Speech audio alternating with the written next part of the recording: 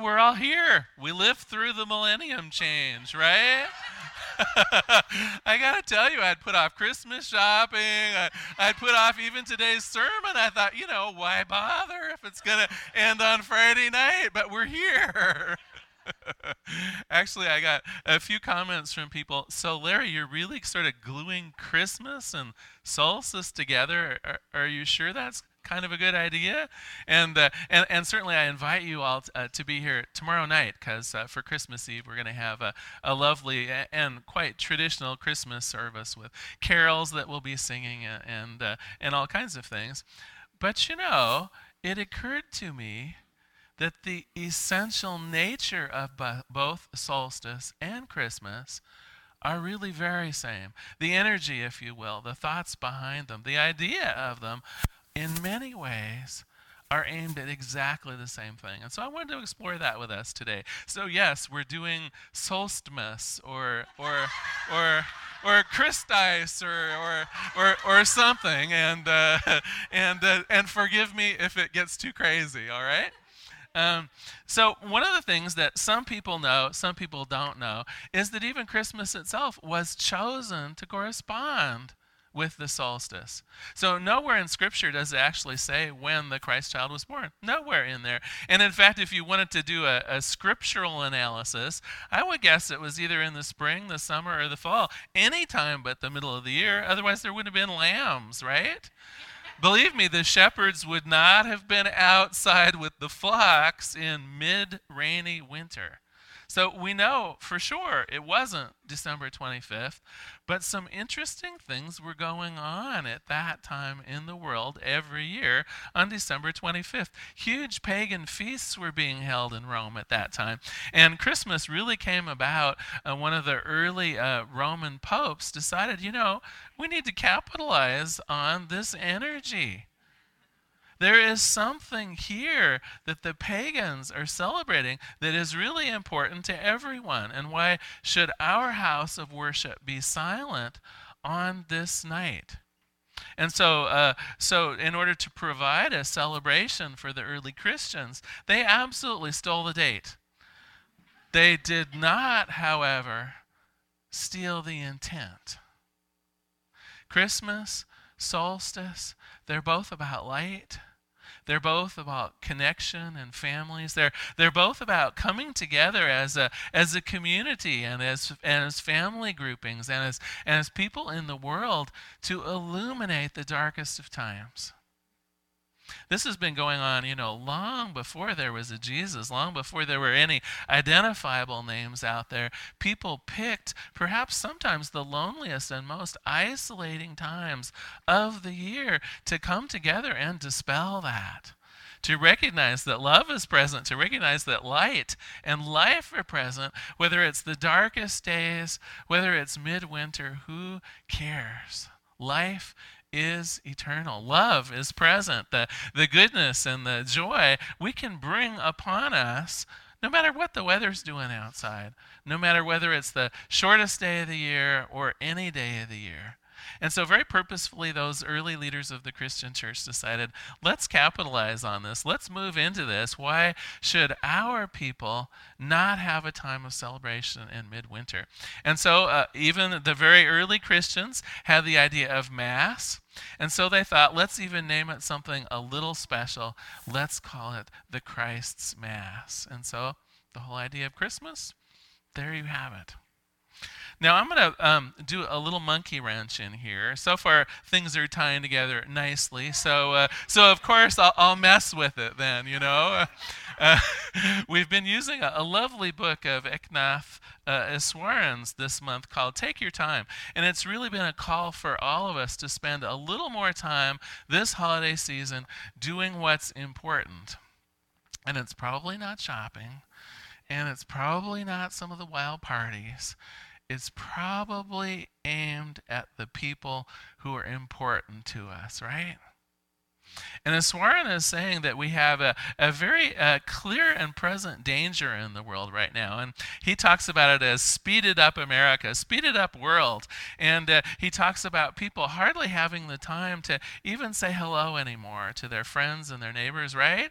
I mean, think about what a typical day is like. If your day is at all like mine, there's not even time for breakfast in the morning. Do you know what I mean? We plunge up. We're lucky to have a Pop-Tart or a kind of a moving bowl of cereal as we're getting ready for work. Many of us are literally like checking with the kids as we go out the door. Did you finish your homework? Do you have your lunch? Do you know what I mean? And then we go off to our jobs. Those of us who stay at home are equally busy doing other things. The kids then from school are quickly ferried off to sports activities and other things. If we've gone shopping during the day, we're in the easy checkout line, so we don't even talk to anybody. If we have to go to the bank, we use the ATM on off hours, right? All of this busyness is doing something a little scary to us. It is having the effect of marginalizing the very thing that's important to us, which is the people. No need for bank tellers anymore or visiting with them. We have the ATM. I'll do most of my Christmas shopping on the internet. Even our own children, what are we saving all of this time for? So that we can watch more TV in the evening? Do you know what I mean? I worry that in our efforts to streamline life and make it more to our liking, more orderly, we've actually mechanized the love out of our lives. It used to be you'd spend some time visiting with people at the bank or on the street.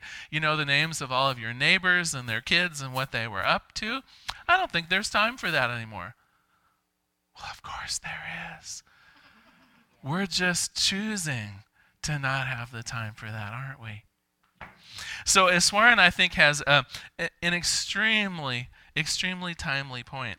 He says, what's the cure for modern society? What's the cure for some of the things that have gone wrong in the world? And in particular, I want to address the issue of some of the tragedies that have taken place. This very month, there's been, I'm not even sure that my own heart has completely processed it yet, but between a shooting at our own Clackamas Town Center and then the tragedy in Connecticut, this could be one of the symptoms of that distancing of ourselves from our own neighbors, not even knowing what our own children are up to, not having a place where the people that are disfranchised or feeling isolated in the world, not having a mechanism for them to be able to find safety and hope in this crazy world.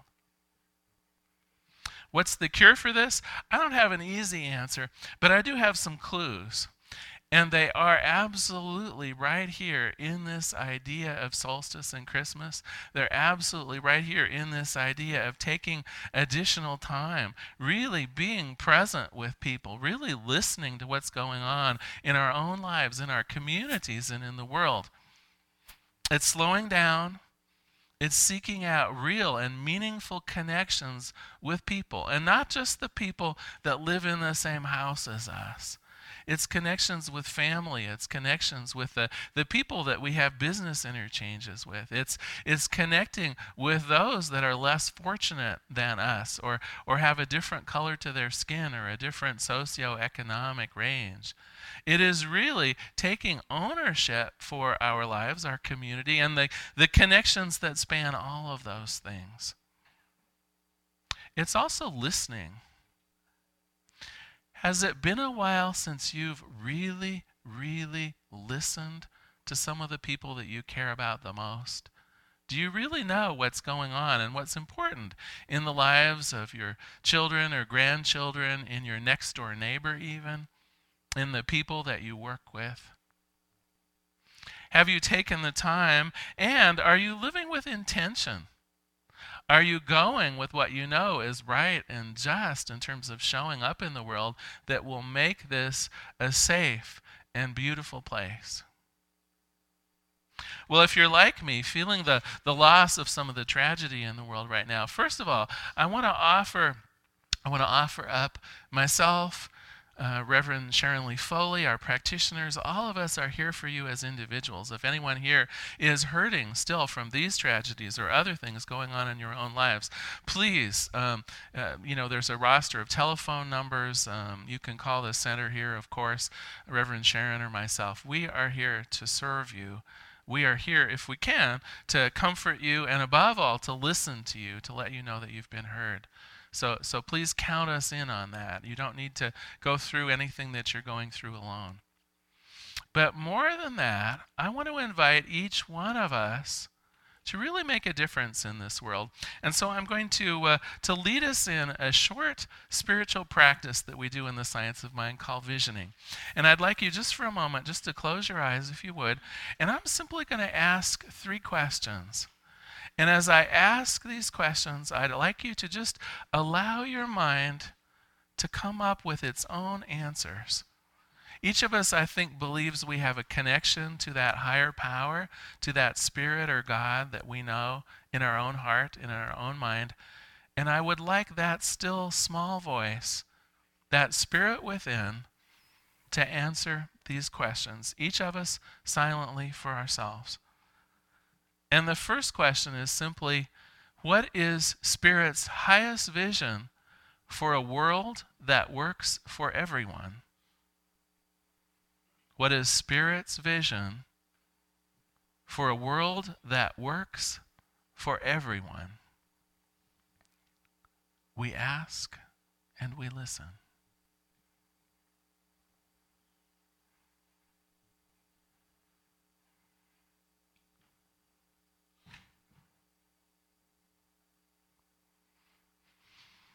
What is that highest vision for a world that works for everyone?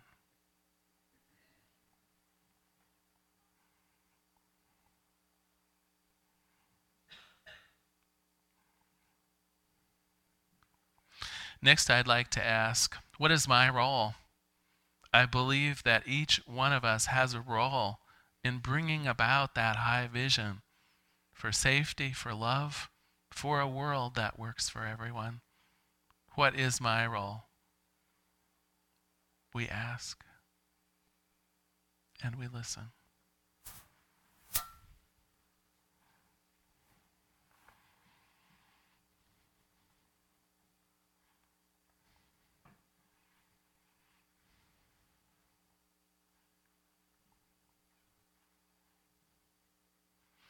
And finally, we ask, what is the next step? This birthing of a new world, this high vision for a world that works for everyone, what is the next step in this transformation? We ask and we listen.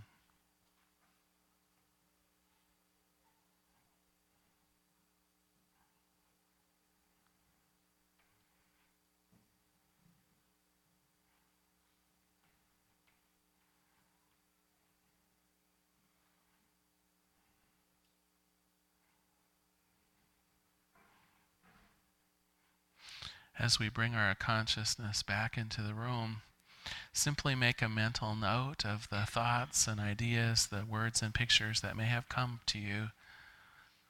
I truly do believe that we can make this a world that works for everyone if each of us take the time.